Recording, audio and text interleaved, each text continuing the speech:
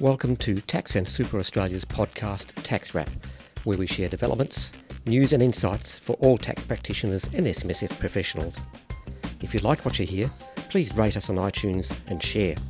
We'd love to hear back from you, so send questions and comments, even suggestions for guest speakers, to podcast@taxandsuperaustralia.com.au. Hello listeners, welcome to the Tax Wrap podcast, episode 180. I'm your host Steve Burnham, and here today to talk about residency rules. In particular, the Board of Taxation review into residency rules, because as we all know, determining whether you're a resident or not non-resident for tax purposes can be difficult. So when the Board of Taxation announced that they were going to review the tax residency rules, I think a lot of people had a sigh of relief, thinking, finally. And we duly got up and set off our own submission, Tax and Super Australia. Our senior tax specialist, Michael McCarthy, was pivotal in drawing up a submission, which was drawn on the opinions and views of our members, of course, who are also, of course, registered tax agents and more. Our members have been voicing concerns for an extended period about the difficulties of correctly applying what can be extremely complex tax legislation in regard to tax residency. Now, the board's consultation guide has 33 discussion questions, but rather than address each single question, we've broadly commented on select issues based on our understanding of stakeholder concerns. It's a bit of a concern. I mean, even just recently there was a case, Harding versus Federal Commissioner of Taxation, which was in June this year, where the judge, in his summary, said that, as is often the case in matters of this nature, the facts aren't in dispute. I'm paraphrasing, perhaps except for the subjective intention of the taxpayer concerning issues relevant to his residency or place of abode. And then the judge went on to say, and I'll quote this time, "There is no straightforward answer to the construction of the domicile test." He says, "Although I have reached a conclusion, as I must, it can be accepted that reasonable persons may differ as to the correct interpretation." So look, even a judge is saying, look, I'm going to make this decision and write that down, but I must mention that a reasonable person can come to another conclusion. So that's the sort of situation that we're dealing with. So the Board of Taxation's review into residency tests is about time. So the board did recommend to replace the current rules with improved and simplified residency tests, which we support, of course. One suggestion that we did have was that, as we already have a 183-day test included in, say, the subsection 6, brackets 1 of ITAA 36, it could be arguably sufficient to provide the simplicity and certainty being sought on its own for taxpayers who, say, meet a de minimis threshold and the situation doesn't warrant complexity, complying with the usual place of abode being outside of Australia rule. Currently, the ATO has an online tool to assist taxpayers to determine residency status. But look, our members have found that when using this tool for their clients, including people who don't necessarily have quite complicated tax affairs, that the online decision tool can result in being unable to determine residency status based on the information provided. And this just highlights again that the set of factors that the ATO uses to determine residency are unable to provide a concise result. I mean, in some cases when using the online tool, it is considered that a reasonably arguable position could be taken either way based on the current ATO guidance and case law available. To obtain certainty in these situations would then require applying a private binding ruling. Well, of course, that results in obtaining ATO interpretation of the factors to be considered. But then to pursue a reasonable differing view would then require a costly and time-consuming process of objecting, and if unsuccessful, determining whether to continue on appealing or requesting a review of the decision, all through the appropriate channels. So taxpayers, our clients, in this situation deserve more certainty from the tax system from the outset regarding residency. Now, there's currently before the Senate a bill, Treasury Laws Amendment, Reducing Pressure on Housing Affordability Measures No. 2 bill, which includes removing the entitlement to capital gains tax main residence exemption for foreign residents.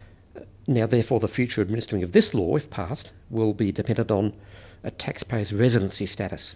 Now, while uncertainty continues to exist in this regard, this will result in ongoing complexities of administration of this other law. So simplified individual residency test rules would assist in, of course, much more efficient administering of the current and proposed future tax laws, like the one I just mentioned. Look, members of Tax and Super Australia have found that when tax laws apply a de minimis rule or thresholds as to when a particular rule applies, that is, say for those where the income in question exceeds a certain dollar threshold, that this can assist in simplifying the administration of tax laws, particularly in situations that don't warrant complexity. So look, it may be that such de minimis rules or thresholds could be introduced where the current complexities don't pose any significant risk on government revenue. For example, IT 2650, Income Tax Permanent Place of Abode Outside Australia, provides guidance for determining whether individuals who leave Australia temporarily to live overseas cease to be Australian residents for income tax purposes during their overseas stay. A paragraph in that IT says, as a broad rule of thumb, a period of 2 years or more would generally be regarded by the ATO as a substantial period for the purposes of a taxpayer's stay in another country. The IT goes on to say, however, it must be stressed that the duration of the taxpayer's actual or intended stay out of Australia is not of itself conclusive and needs to be considered with all of the factors. Now, when referring to those factors, the IT states that it is not possible, underline possible, to provide conclusive rules for determining the residency status of individuals leaving Australia temporarily. It goes on to say the weight will be given to each factor, will vary with individual circumstances and so on. So not having conclusive rules provides uncertainty, it makes it complex and leaves it open to subjective interpretations. Now, while the ruling indicates that it is not possible to provide conclusive rules, bright line tests, such as recommended by the Board of Taxation, would make it possible to have conclusive rules, which would assist to provide certainty, etc. Now, the 2-year rule of thumb, mentioned in, as I said, IT 2650, could become a bright line acceptable time frame for a taxpayer to be regarded as a non-resident if certain threshold requirements are met, i.e. that is a de minimis rule for taxpayers whose situations aren't complex. A case in point is another bill that actually just passed that Base Rate Entities Act, which could be looked at as a guidance for any proposed law or guidance changes to the residency tests. In the Base Rate Entities instance, it was decided to remove the carrying on a business test and instead introduce a bright line passive income test. Fine. When looking at the ATO guidance on whether a business was being carried on, for instance, taxation ruling 97/11, this indicates that this is dependent on a number of factors, with no one factor being decisive in its own right, with the weighting given to each factor dependent on case by case. Although this ruling relates to primary production businesses, it does indicate the factors to take into account are no different in principle from the indicators as to whether activities in any other area constitute the carrying on of a business. Now, legislation provides a definition of the activities that may be included in a business. However, it doesn't determine that such activities amount to the carrying on of a business. So with the Base Rate Entity Act, it was determined that instead of a carrying on a business test, because that's just so uncertain, that a bright line test would better serve our tax system. Why am I talking about the Base Rate Entity Act in a discussion about the residency or non-residency rules? Well, it's because there are similarities in the proposed carrying on a business test that was not followed through for that law, and 2 key ATO rulings for the guidance on residency. The 2 key rulings are TR 98/17 and IT 2650, which I've just mentioned.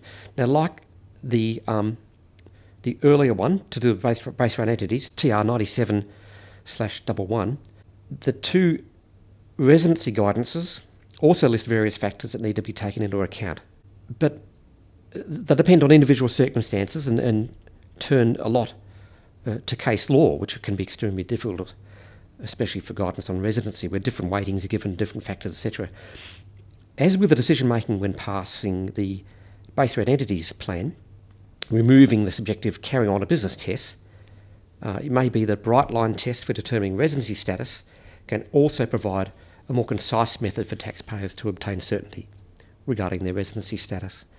Now, Tax and Super Australia didn't wish to comment on the subsequent effect of narrowing the eligibility to section is 23 AG of ITA 36 has had since amendments to that in 2009. Based on the Board of Taxation's report from August 2017, page 58, have you got it? That report indicated that the board considers that this previous exemption provided practical certainty. The board didn't recommend reversing the 2009 amendment, but our members have found that wholesale tax changes can sometimes result in further complexities down the track, rather than achieving the result simplifying previous rules. Just as a thought, it could be that while the residency rules we currently have in place require more certainty and simplification, of course, could it be that some tweaking to the rules may achieve the desired result rather than wholesale changes? Some suggestions: perhaps reinstate section 23 AG in its original format prior to 2009, and another tweaking of another subsection, subsection 6 brackets 1 brackets II of ITA 36, which currently includes a reference to a taxpayer who has actually been in Australia during more than one half of the year of income, to retain this, therefore. However, modify the reference to usual place of abode to amend this to allow for thresholds with a reasonable income threshold level that may warrant additional complexity to apply to the tax affairs, so that above that threshold the usual place of abode reference could continue, but below that threshold it would not. Just wish to touch on a factor the Board of Taxation indicated. More prescriptive weighting procedure could be legislated, where an individual could require a certain number of points to be regarded as either a resident or non-resident. Particularly as the Board of Taxation has indicated that there is merit in further considering this. Suggestions in this regard include, you could look at IT 2650, residency, permanent place of abode outside Australia. I think I mentioned just before. There are 6 factors that need to be taken into account. So could a weighting number or percentage be given to each factor, where if a taxpayer's individual circumstances result in a weighting number over, say, percentage, 50%, whatever, it is more likely and reasonably arguable and accepted by the ATO that a taxpayer's residency status has been reasonably determined by this kind of bright line test. Again, these tests and thresholds could apply for taxpayers where their situation doesn't warrant applying the more complex residency rules that currently apply. But ideally, the ATO online decision tool could then provide a certain result for taxpayers considered to have non-complex affairs that meet a certain threshold test. You could say it's similar to the way that the tax rules have been introduced in the past, distinguishing between small business entities and larger entities, and simplified tax rules and concessions available where certain thresholds are met.